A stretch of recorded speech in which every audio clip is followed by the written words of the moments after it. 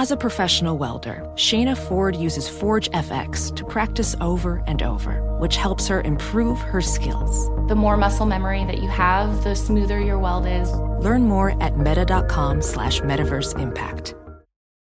Discover BetMGM, the betting app sports fans in the capital region turn to for nonstop action all winter long. Take the excitement of football, basketball, and hockey to the next level with same-game parlays, exclusive signature bets, odds boost promos, and much more. Plus, now you can sign in, place bets, and manage your cash balance under the same BetMGM account in D.C., Maryland, and Virginia. With the same username and password throughout the DMV, it's never been easier to play with the king of sportsbooks. Download the BetMGM app today. BetMGM is an authorized gaming partner of the NBA and an official sports betting partner of the NHL. BetMGM and GameSense remind you to play responsibly and offer resources to help you make appropriate choices. Please gamble responsibly. BetMGM.com for terms and conditions. Must be 21 years of age or older to wager. Washington, D.C. only. Please gamble responsibly. Gambling problem? Call 1-800-GAMBLER. Welcome back to Dealing Together. First caller? I bought 3 sweaters to get the 4th free. Oh, you got fleeced. Next caller? I traded my old Samsung at AT&T for a new Samsung Galaxy S24 Plus and chose my plan. That's not a bad deal. It is not. Our best smartphone deals. Your choice of plan. Learn how to get the new Samsung Galaxy S24 Plus with Galaxy AI on us with eligible trade-in. AT&T. Connecting changes everything. Offers vary by device. Subject to change. S24 plus 256GB offer available for a limited time. Terms and restrictions apply. See att.com/Samsung for details.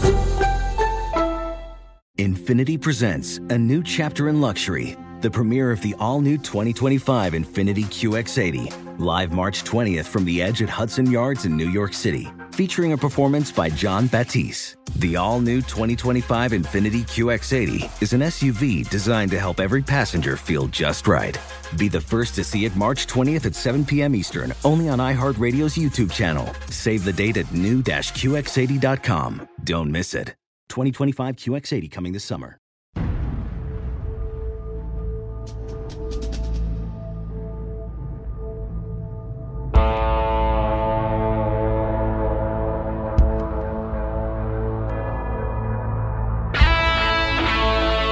Brute force. If it doesn't work, you're just not using enough. You're listening to Soft Rep Radio. Special Operations Military News, and straight talk with the guys in the community.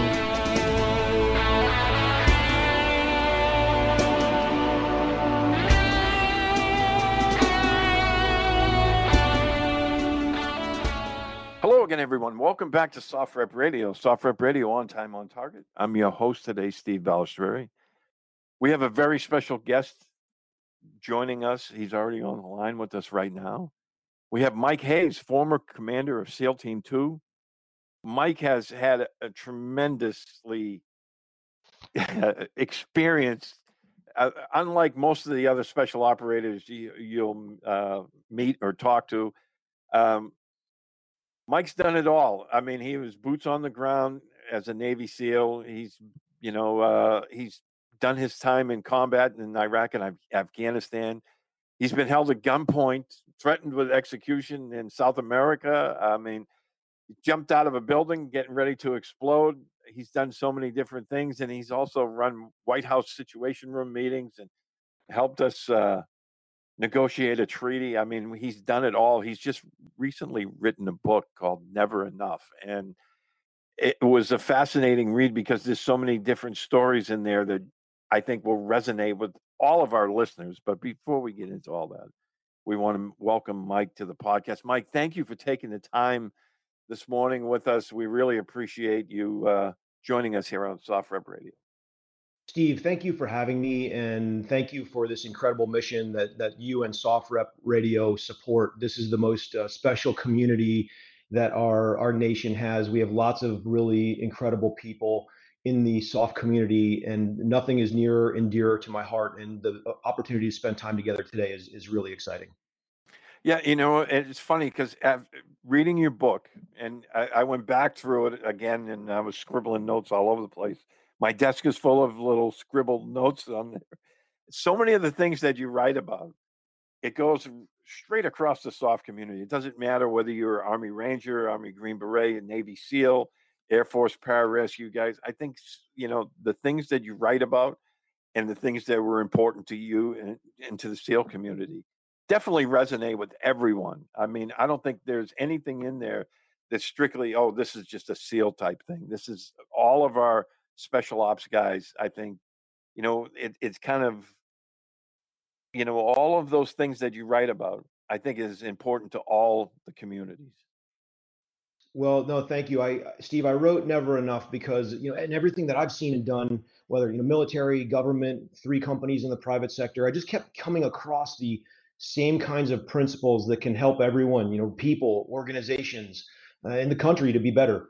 The goal is, lifting up individuals and helping those individuals to lift up others, the organizations and the people in their lives, and just help all of us come together and make a better country. This same exact mission that the SOF community lives and breathes. So the big thing that, like you said, is no matter your role or your place in life, your skills and your talents, I just think everybody can make such a difference. I'll tell you, my SEAL training class, just like Mo, started with 120 guys and 19 graduated. And the truth is, like, when you finish SEAL training when you're 21 or 19 or whatever you are, you feel really like extremely special. And you are, but the thing is, we're no more special than many people across the SOF and the greater DoD community. And I think the faster that we learn that really it's one team and one community, the faster our trajectory to success. Absolutely. And, it's funny because, again, I'm reading some of your stories, I can draw some parallels when you talk about being miserable and then one of the guys in your class just burst out laughing and it resonated through the entire, BUD/S class that you were in. I remember much of the same thing, what we used to call the sawdust pit, and they used to fill it with water. Same thing happened in our class. They were trying to make us miserable. And then one guy starts laughing uncontrollably. And the next thing you know, we're all laughing. And, it's just, it's some of those things that, you forgot about, but then as I'm reading the book, I was like, oh man, that strikes a nerve. I remember doing that same thing myself. So yeah. Oh, sorry, Steve, you keep going. Sorry. No, I'm good. Go ahead. I was just going to say, like, it is all about laughter, right? Our job is so darn serious that the most fun podcast would probably be getting a bunch of people on here and talking about the best practical jokes that they've ever played. That would be massively entertaining. You do talk about the 2 people that I wrote about actually in my book are 2 classmates from BUD/S in different situations that made us laugh. One of them was my first roommate in the SEAL teams, Commander Joe Price, a fabulous human being who commanded the SEAL team behind me and then took his own life overseas, actually in the bed that I slept in the previous 10 months over in Tarin Kowt, Afghanistan. Terribly tragic and difficult story. It's a story that many people on here know about from both personally and situationally.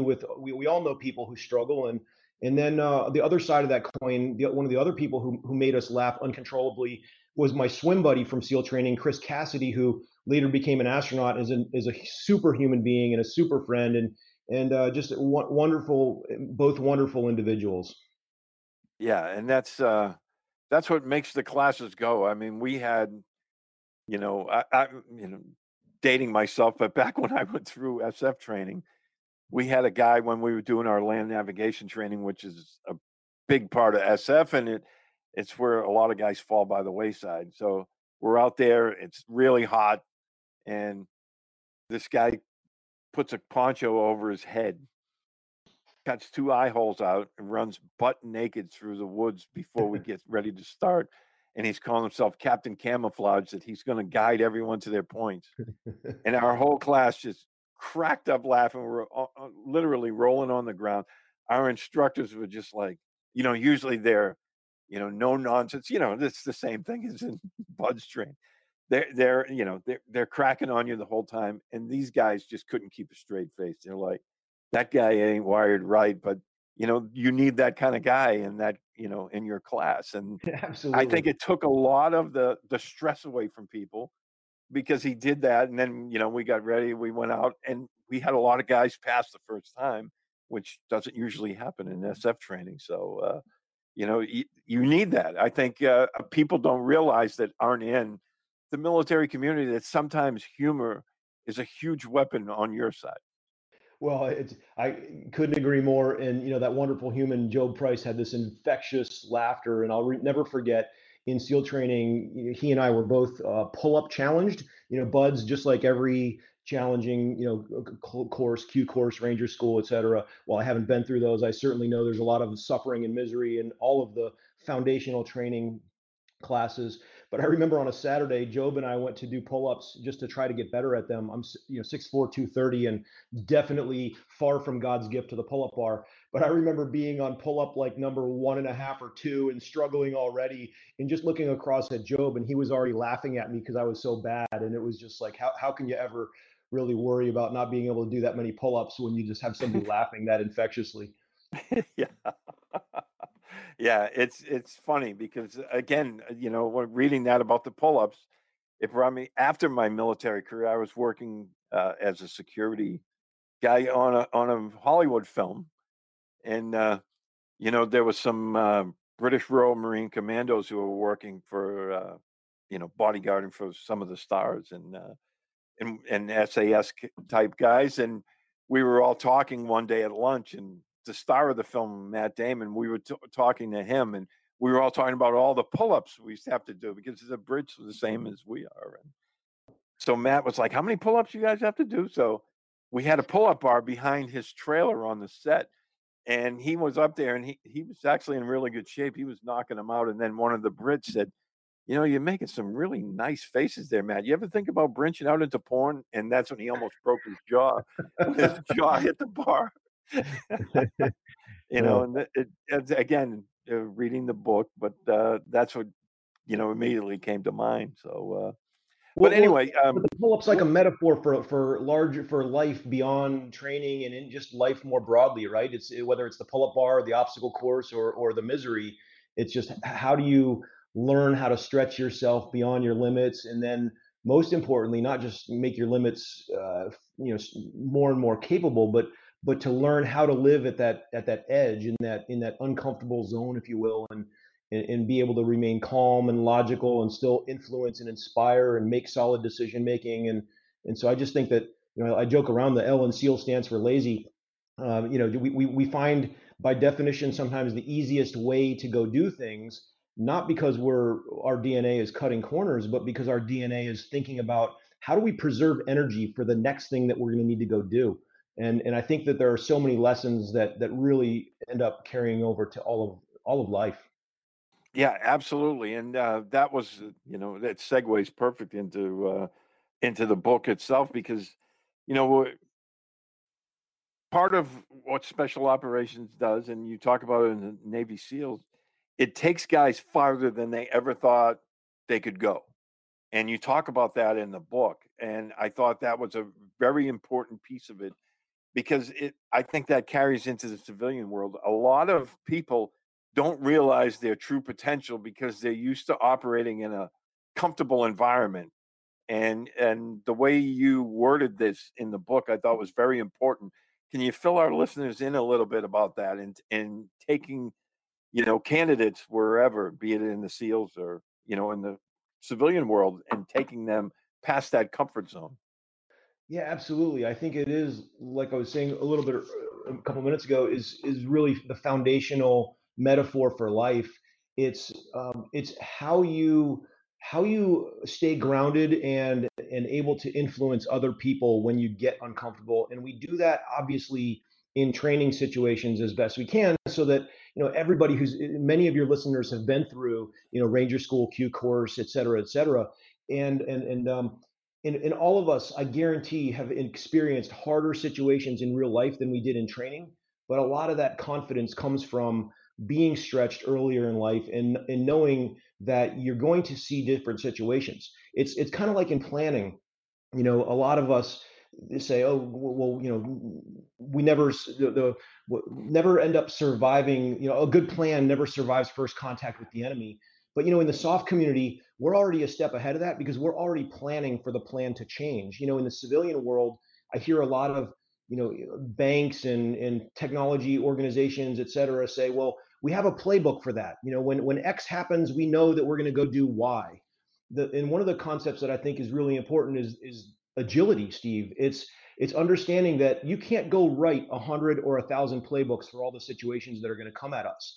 And so what's important is just have that one meta playbook, which is really just a playbook on how to create the playbook that you need in the moment. That's what the SOF community really knows how to do. It's work backward. First, define an outcome you want to achieve, right? And then you think about that's kind of like vision, where you're going. And then you get into the strategy. We've got 10 or 100 different ways that we could go achieve the aforementioned outcome. How do you identify all of the risk associated with those different paths to achieve that outcome? And then pick the most risk-adjusted path so that you don't take unnecessary risk and put our people in situations that they don't have to be in order to achieve the outcome. And then you go execute. But then, Steve, to me, the most important thing is how do you reassess that vision, that strategy, and that execution constantly? One more sentence on this. When I was growing up, I came into the SEALs in 1993, long before 9/11. There were some, older warrant officers and master chiefs and experienced folks that had lessons from the past, but there wasn't that much combat experience relative to what there was increasingly post 9/11 in the SEALs. When I came in, it was very much you get the mission done at all costs.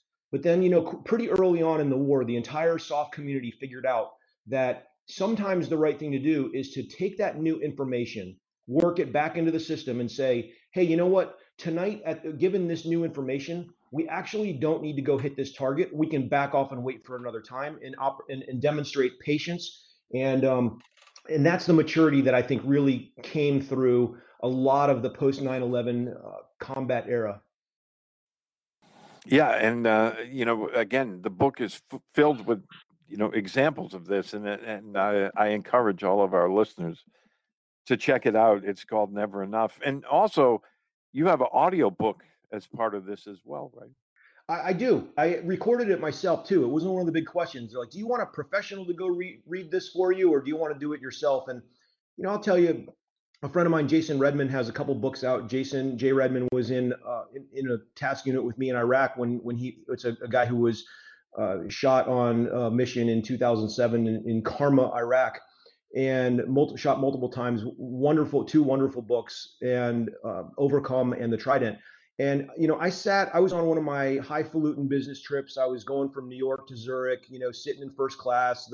The stewardess comes by, and the big decision is champagne or orange juice. And I had my headphones on, and I heard Jay start recounting his story, which of course I know intimately. I've heard it a million times, but sitting, having a little bit of time pass between now and then, I just sat in first class with tears streaming down my face, and inexplicably, it was just so powerful to hear his voice retelling that story and what was going through his mind when he got shot, and what was happening with his teammates, and I thought to myself about the bonds that we had and what it is that makes somebody move forward in a gunfight. I wrote 2 Silver Stars for that operation, and both individuals received them, and there was a lot of difficulty and a lot of heroism on that particular night, just like there were many different nights.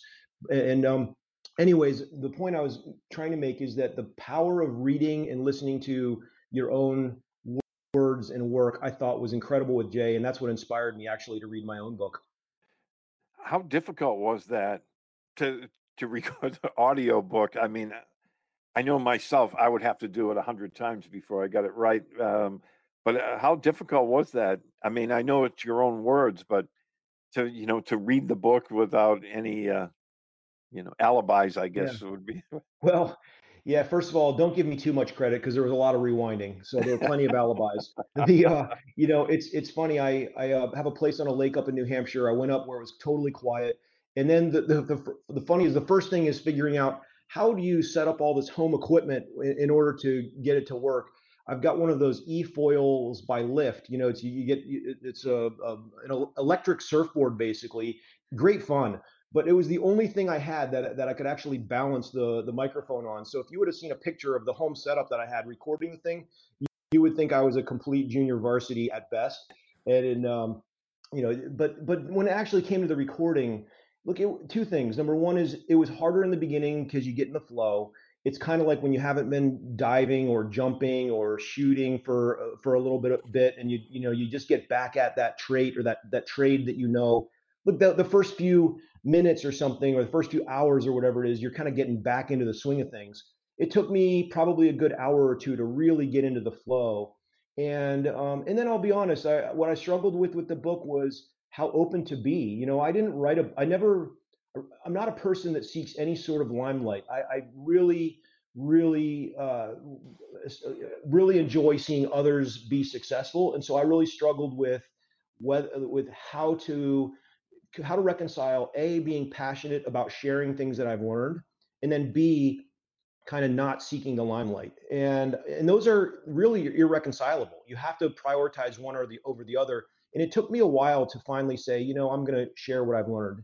So I also decided that I would open up about a few different things in the book, different stories or different thoughts, whether it was, waking up way too early on on mornings where I'm thinking about, dozens of friends that I've buried, or things that I could have done that maybe could have saved different people from that fate, or just more that I could be doing. And so anyways, I really ultimately hit a few spots in the book where it was a little bit hard to read as well. And because I wrote the words, but when you actually read them out loud, it's both fun and difficult. Absolutely. And, it's amazing. Again, hats off to you, because writing a book is not an easy thing. And then doing it audio and recording. And by the way, your publisher did send me that picture with your surfboard. So I did see that, because I was like, is that a surfboard? Because he said, make sure you ask Mike about, his recording of this. Oh, that's so funny. I didn't know that was part of the prep material. Yeah, because he sent me a picture of that, and I was like, that's the same thing you just said. I mean, I was like, what in the hell is that? Is that a surfboard? And he has his microphone on, but now we know. So that's amazing. But yeah, when you talk in your book about leadership, and I think that's like, this is the most interesting part of it. One of the quotes you had about from George Washington was one that I had never seen before, and I'm an avid reader of history, and when you talk about leadership and it comes with discipline, and the George Washington quote, I'm going to read it here because I have never heard this one. And I think it goes right to the crux of everything. Discipline is the soul of an army. It makes small numbers formidable. It procures success to the weak and esteem to all. And I think that hits it right on the head, because, when you're talking about special operations people, we're dealing with small numbers. Our guys, and I don't know if our listeners are, or I'm sure most of them are, but some of them may not be aware that when our guys go into combat in today's world, they're almost always outnumbered. And, the two things that separate us from our adversaries is we have the discipline and leadership that allows our guys to be successful. So, getting into the leadership part of it, I thought was a really best part of the book, as far as I was concerned. And then, again, it carries forward. And you talked about leaders learn authority by giving it away. And could you explain that to our listeners a little bit? I'd love to, Steve. Before I do, if I could just make one more point on the why I wrote the book, just to bring to life for the group. Look, I would never profit. I just couldn't profit on something that I was bringing to the world based on my own past in the SEALs. And so one of the things I also did was started a 501c3, a nonprofit organization that very quietly and confidentially pays off mortgages for Gold Star SOF families.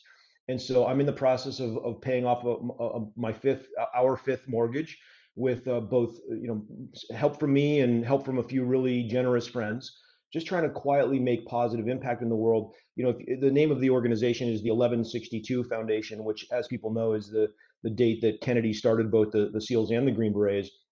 And The only thing you'll find if you do some really deep Google searching is buried deep in one corner of the IRS's website, you'll see our official paperwork. But the reason that I did that was because all my profits from this book are going to that 501c3.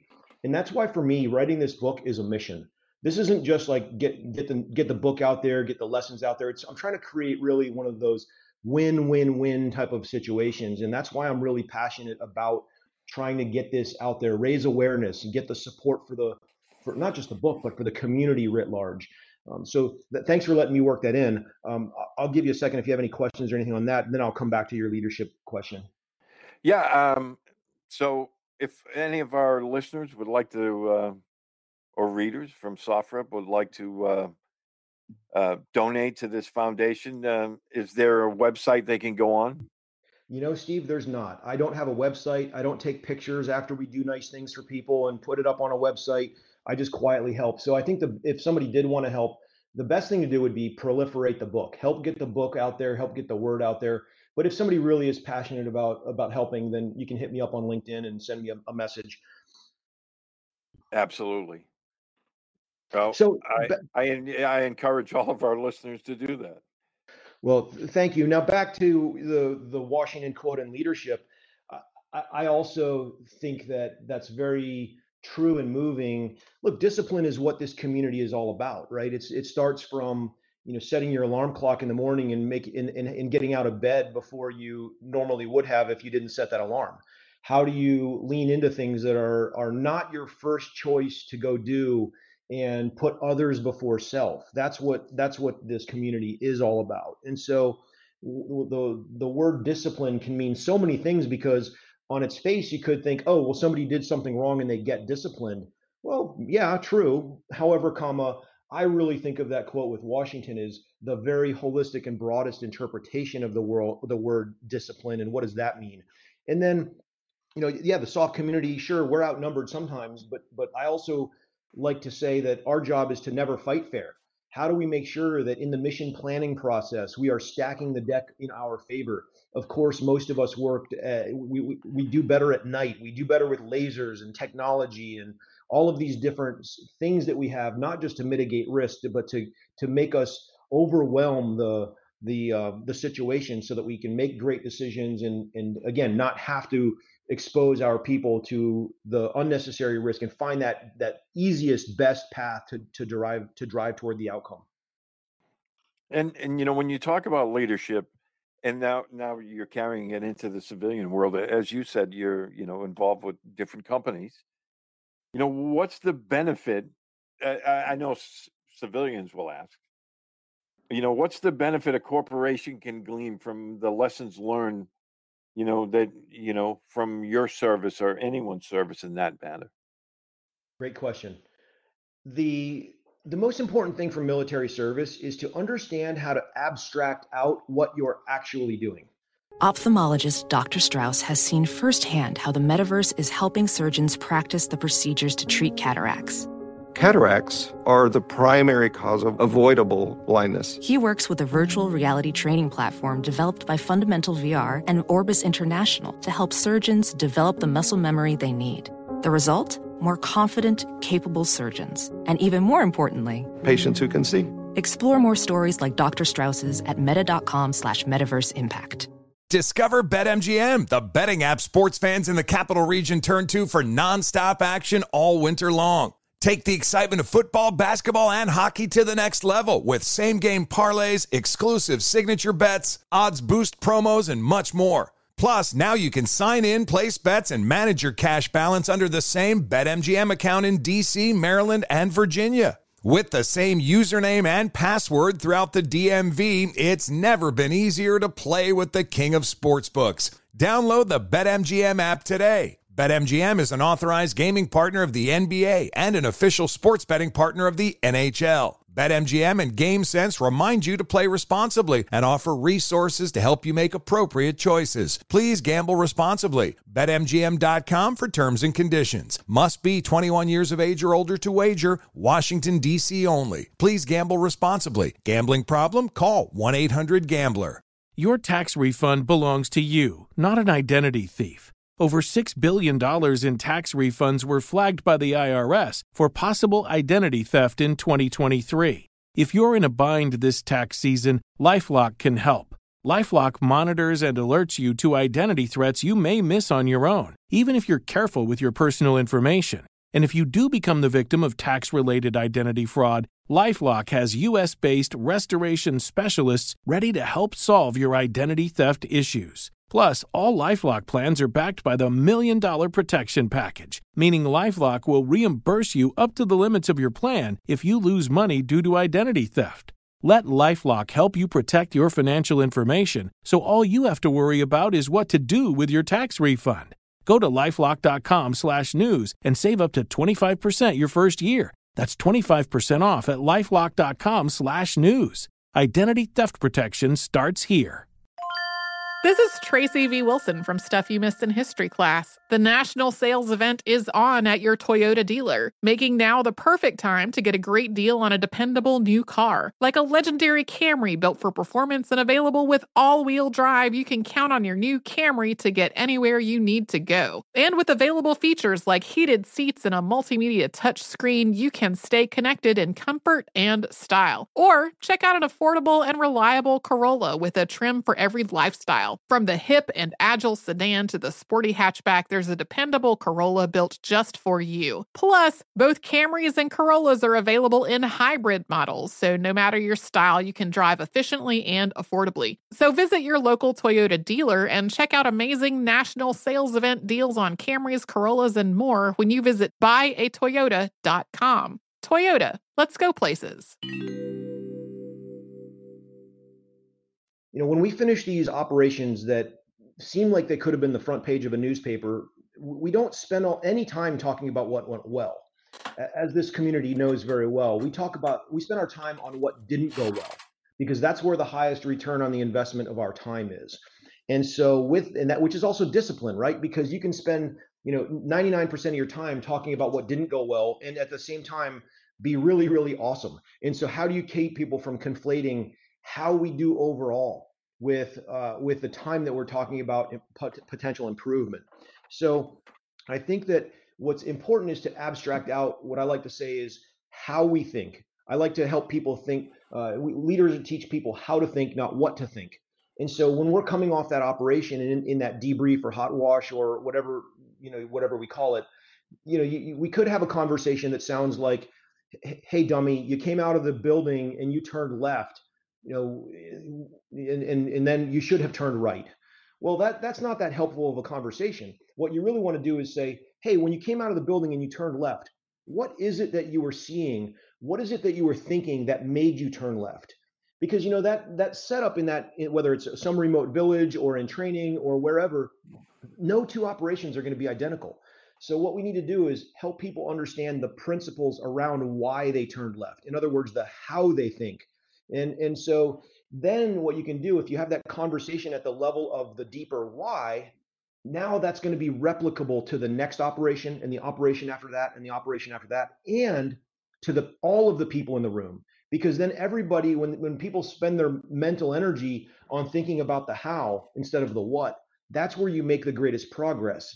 So those types of abstractions are what also would also carry over into the civilian world. Like, I'm no longer making decisions on whether to clear a 500-pound JDAM to be dropped. I'm making decisions around, do we do a large deal at what price, or do we hire this person? What's our strategy? How are we going to organize? What are we going to spend our time on? But these are all the exact same decisions in the private sector, just that take a little bit different form or fashion, but fundamentally, it's all the same. It's like I said when I opened up on why I wrote the book, it's because across the military and the government and the private sector, there is way, way, way more in common than there is different. Yeah, and when you're talking about leadership, I think a lot of people have misconceptions about the civilian world, but it still starts and ends with the people that you surround yourself with, isn't it? Absolutely. And also recognizing that we're all a little bit different, because we all have different skills and abilities and interests. And that's what makes us great. the last thing that we want is a group of exact same attributes in a room. We want to be able to draw on the people who have different skills and abilities. So with that, that's what ultimately makes us stronger. And so with that, you think about decision making, and you want to surround yourself with people who can see in your blind spots and have a culture that where people feel comfortable raising up and saying, "Hey boss, I think you're missing something." And then you can have that conversation and say, "Oh, you know what? I either am or I'm not, but let's talk about that." And that's how you make sure that you're, like, when you're trading markets, if you're about to put a million or $100 million or $1 billion trade on, then do you want to make sure that you're not missing something? Absolutely. That's no different than standing up in Tarin Kowt, Afghanistan, when a 21-year-old SEAL says to his troop commander, "Hey boss, I think there's a better way to do this." Absolutely, you want that information. So how do you surface those signals that have to be considered so that you don't make a bad decision? Yeah, and that's one of the,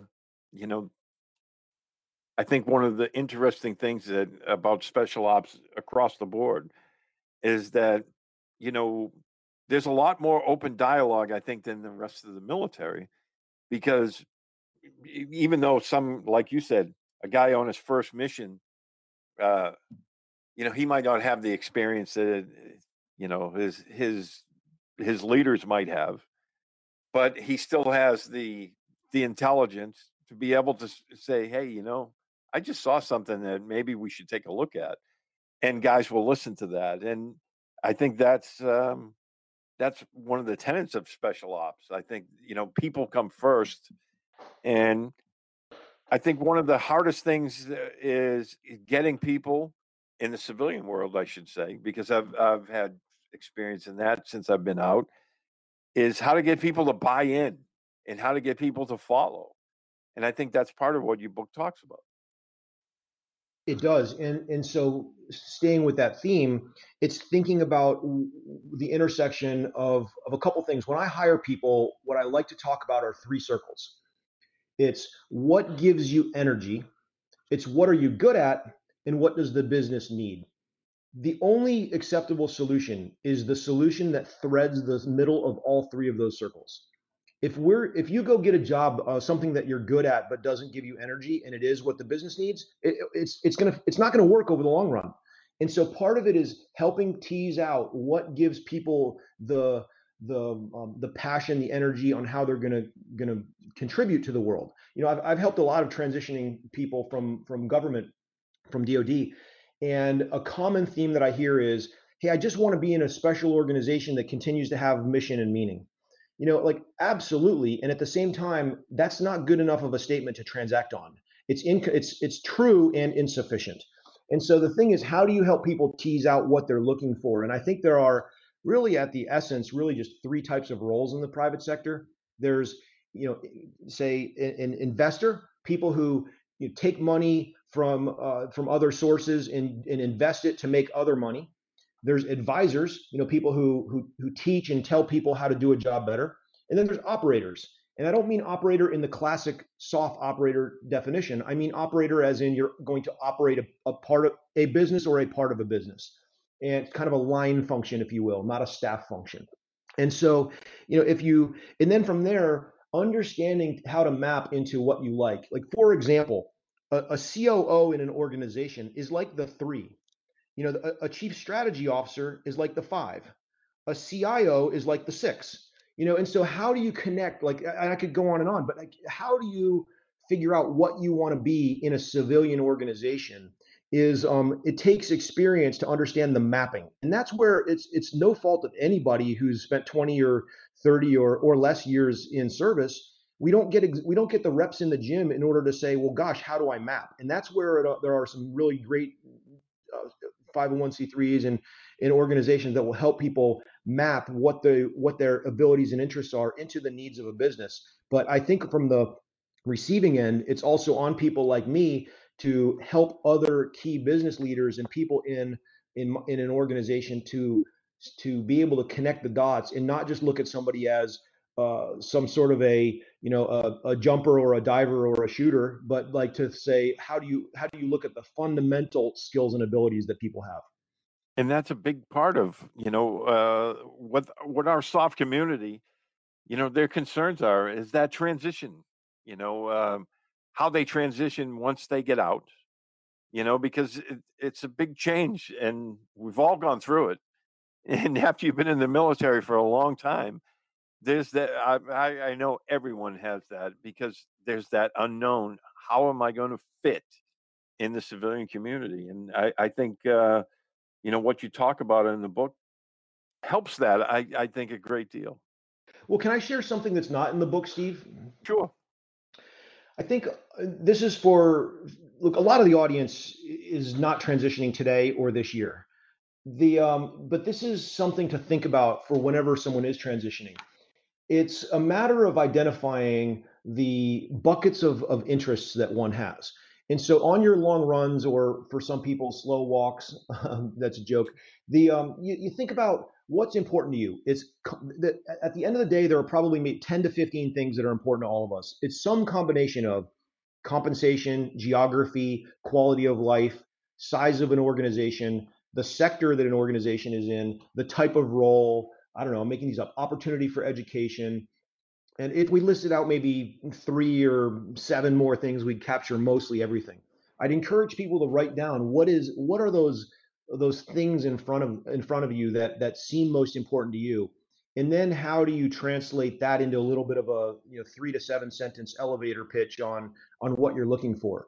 What I've seen happen way too often is that people who are getting out here have a bottoms up approach to figuring out what they want to do. Said differently, it's, hey, I know a person who has an organization that needs to hire somebody. And so that sounds interesting to me. Well, like, okay, maybe that's the best thing, but I would highly, highly recommend a simultaneous top-down approach that I previously described about thinking about what are the key attributes that you're looking for.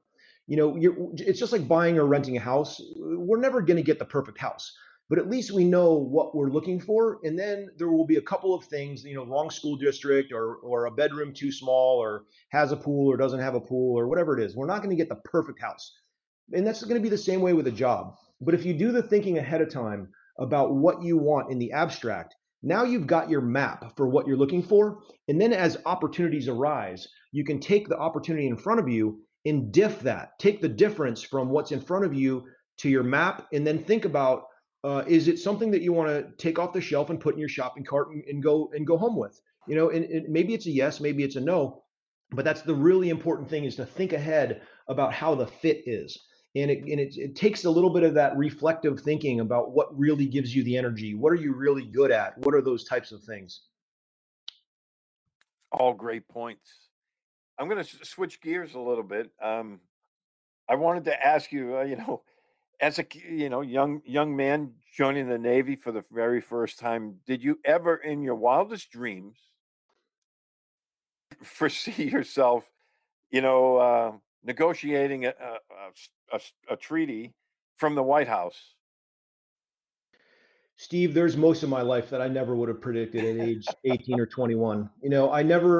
I never aspired to really even serve in combat, frankly. What for me, the SEALs were just the hardest choice in front of me. I will say, as a freshman at Holy Cross College in 1989, I went to a memorial service for a guy named John Connors, who was a Lieutenant JG SEAL killed in Panama, who was a Holy Cross ROTC alum.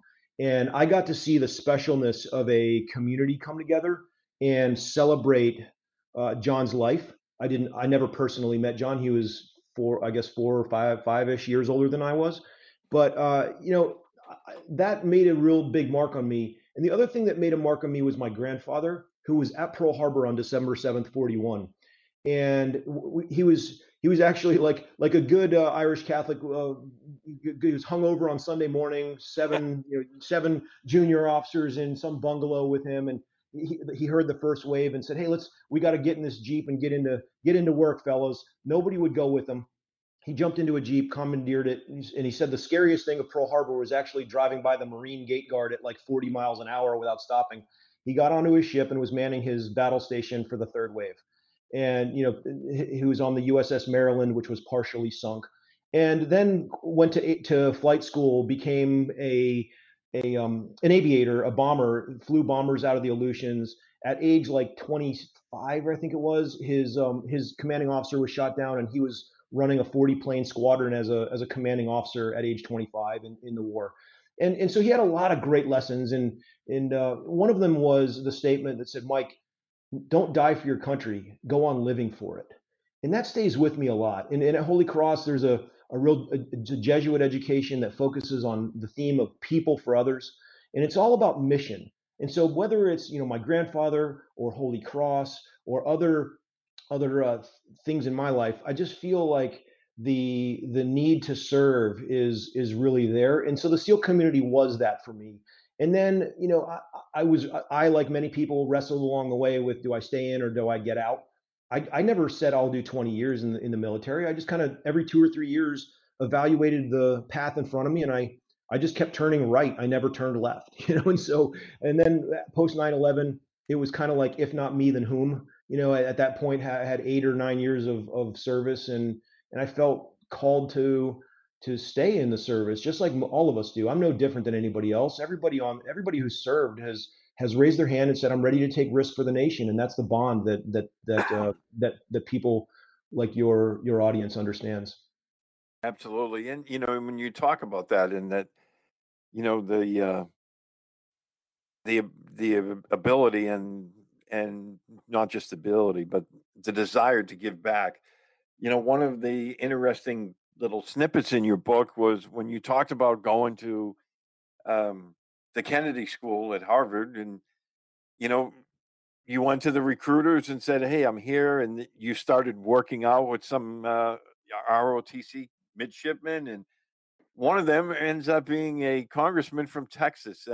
I thought that was a fascinating part of the book, even just in a small part, but fill our listeners in on that, because I thought that was incredible.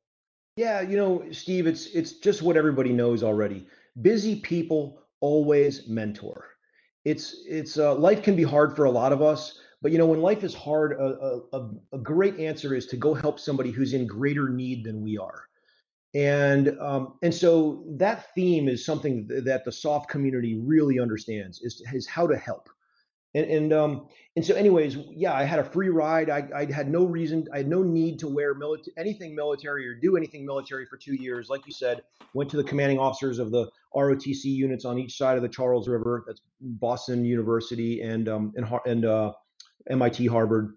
I said, and just said, I'll be at the base of the footbridge every Friday morning at 6 a.m. Whoever wants to join me can. And it's, of course, started with 50 kids. And then as it got cold, they're a little more miserable. And as the discipline needed from President, Washington arose, the group winnowed down. But there was a solid 15 that showed up for my whole 2 years. And, in the beginning, it was great because I just crushed all these, 18, 19, 20-year-old kids. But what was really even greater was after a month or two, there was somebody beating me at every single thing. And on the one hand, it really sucked, right? Just to be, I'm the real SEAL. I'm an 04 at that point, and I'm supposed to be in front of everything. But there's always one or two that would win at everything. I didn't win a thing, and I loved that. I hated it and I loved it at the same time. And so there were, out of that group, I recommended 3 of the people to go to SEAL training. They all were chosen. And sure, I remember one day very vividly sitting down with all 3 of them in my kitchen in Cambridge, Mass. And after a really hard workout saying, "Gentlemen, here's what it means to be a SEAL.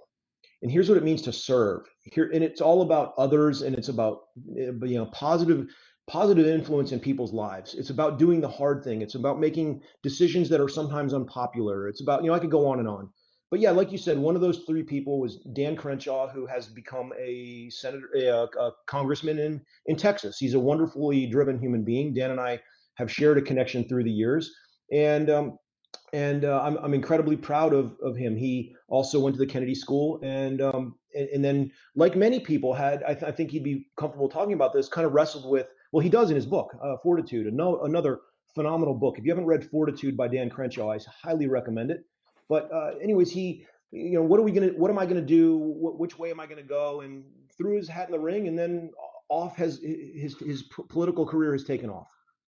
That's that was amazing. It's like I said, some of the snippets in your book, when you talk about some of the interactions and that you had with different guys, and it would really strike you on a personal level, because you can tell that you made an impression, a lasting impression on some of the people, and some of the stories are heartbreaking. You talked about the one. He was actually a Green Beret. His name was Anthony, and you had some interactions with him, and he later ended up being killed. And I thought that was really powerful. And then you talked on another level about being intrusive to the point of getting to know your people. And you talked about one of your Navy SEALs going through, I believe it was free fall training, but at the same time, he had a family issue that needed to get dealt with, and you talked him into it, and basically convinced him he was doing the right thing by bowing out, because it was the right thing to do. You said in the book, I think, "You'll thank me later for that." And those are the kind of things that I think our listeners, our readers would love to check out. I don't know if you wanted to talk a little bit about those two situations. Well, I'm glad to. And we talked about the audiobook earlier. This is also the kind of thing that you can just pop on your earphones, and it's probably 8 or 9 hours of listening and incredibly easy to digest. So whether it's the book or the audiobook, both of those will be easily digestible. On the last point first, Steve, I just want to hammer one thing home, which is, look, I don't take any credit for anything in life. All I do is I sometimes play a little bit of a part in unlocking other people's potential, right? And that's like the same thing with Dan Crenshaw. Like, Dan's a really special person. He's a metaphor. He's an example of, there are hundreds of people like him that I've helped along the way. Dan Crenshaw is a special person, irrespective of Mike Hayes' involvement in his life. And so the thing is how do we help people when we need nothing in return? That's the real question. And that's really what service is doing something for people when there's nothing, when we don't have a transaction in mind. It's just the underlying right thing to do. And that's how I've aspired to live my life. I've done it well many times, and I've fallen short many times, but through it all, I've learned. On your point about the various stories, look, some of those are really tough. Like I've made decisions that ultimately, could have been made, could have done something differently that yielded a different outcome. And I'll leave the story that you just said about Anthony, who's, by the way, it is a different name. And I changed the name of the person, but yeah, that person was in 2 or 3 IED strikes, and ultimately it was my decision whether he go home or stay in the fight. And I won't steal the story's punchline, but ultimately I yielded to Anthony's strong desires. He ended up, again, it's worth the read just from this one little story. He ended up being a hero, but also was killed in action. And that's a tough thing for me sometimes. Do I wish I did something differently? Look, I would, given the information that I had at the time, I would make the same decision. Do I wish the outcome was different? Absolutely. And again, that's just I've had many of these types of decisions and situations through life. And so I think the most important thing is, when I talk about never enough as the title of this book, it's important to also understand that we are simultaneously enough. And the title is intentionally provocative, because we really always can be more excellent and have more meaning and more impact and more purpose, etc. At the same time, we can't beat ourselves up over things that we can't control. And that's part of life. And the way we do that from here forward, like you said, is, in my view, it is being intrusive in people's lives. It's feeling comfortable asking the hard questions. It's not popular to say, "Hey, have you ever thought about harm to self?" The number of times I've asked that question since going through a few things that I've seen, it's always uncomfortable, but I always ask. And I've been really shocked at a couple of people who I never thought have ever had any of those thoughts, who have. And it's a real eye opener. And I think it's on this community to help each other. When we talked about the Washington quote, just to keep going back to that, look, we're small numbers, right? it is, and especially as we transition out, the circle of people that we are around who really understand this community gets smaller and smaller through time. Of course, it's large when we're on active duty because we all have people around, but it depends on who we let in to our own heads and our own hearts. And that number might, in many cases, is way too small. And then there's two ways to fix that. Number one is for all of us to open up what we're thinking to others. But number two is to also try to help others to open up and ask them the questions and get in their heads and say, what are you thinking? And then most importantly, understanding what are the outlets for help and how do you go get professionals to solve problems that they are more suited to solve than we are. It's a really important issue for the SOF community. Yeah, and that's, we all follow that, I guess, that mantra, never enough. And I often wonder if sometimes we put too much pressure on ourselves because, as you say in the book, I mean, when you stop learning, you stop being a Navy SEAL. And I think that carries to all of our different services and units. But sometimes I think we're too hard on ourselves, and that never enough attitude, I think a lot of us take it too far. And that's what I think sometimes can create problems. Steve, it's the difference between understanding healthy pressure and unhealthy pressure. Healthy pressure is great for us. Unhealthy pressure is not. And so, earlier you asked questions about the fundamental training, whether it's BUDS or Ranger School, Q course, et cetera. The goal is always to put healthy pressure on the students and to know the difference. Our goal is to help people grow. Unhealthy pressure, people don't grow, they degrade. And the question is, and we all have different slopes of what kind of pressure we can handle, and that's not the same every day or every year of our lives. And so it's just making sure that we also understand as individuals, how do we understand our slope for what we're able to handle on any given day or week or year, and getting that right. I absolutely don't advocate for excessive and unhealthy pressure. Absolutely. And I think that's a good spot for us to finish up. Is there anything else that you'd like to share with our listeners today about your book or anything else that's important to you at this time? Well, Steve, I would just like to close saying thank you to this community. It's an incredible, special community.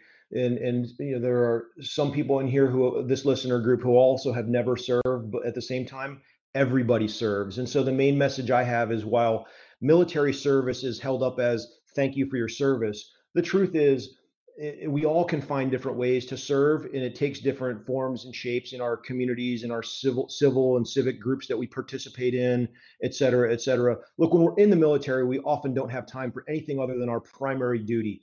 But there are also times through life where we do have extra capacity. And so I just want to say thank you to everybody for recognizing that service to others is what makes this nation great and our communities great. And then the last thing I would say is, I really deeply do appreciate support for the book, Never Enough. It's like I said, it's more than a book. It's a mission. I'm really certain that people will enjoy the book. I'm tempted to do some blanket money back guarantee or something that I might get overwhelmed by, but look, I really do guarantee that it'll be people will find it a good read. But most importantly, supporting the awesome cause of SOF communities, veterans, and service to the nation. Well, thank you very much for all of that and for your service. I encourage all of our listeners and our readers out there for SOFREP to check it out and buy the audio book. I think that's be a great way if you're going on a road trip to listen to that while you're traveling down the road. But before we go, I just wanted to share this one public service announcement from SOFREP community. If you want to get SOFREP on your phone, download our free mobile app and get easy access to our articles, podcasts, and gear reviews, all perfectly formatted to your device. Please subscribe to SOFREP.com to get access to our library of ebooks and our exclusive team room forums and content available on all your Apple and Android devices. And once again, we want to thank Mike for joining us today. I mean, this was a lot of fun for me, and I'm sure it was interesting to all of our listeners out there. Mike, thank you again for taking the time and sharing your insight with us. Steve, thanks to you, to SoftRep, and the entire Soft community. Appreciate it, and make it a great day. All right. And with that, we'll be back with another podcast coming up real soon. And we encourage our leaders to keep reading the articles on what's going on in the community. There's always something going on in the world, and we try to keep up with all of it. So for myself, Steve Balshuri, our guest today, Mike Hayes, the former commander of SEAL Team 2, we want to thank you all for listening. We'll be back with another episode real soon.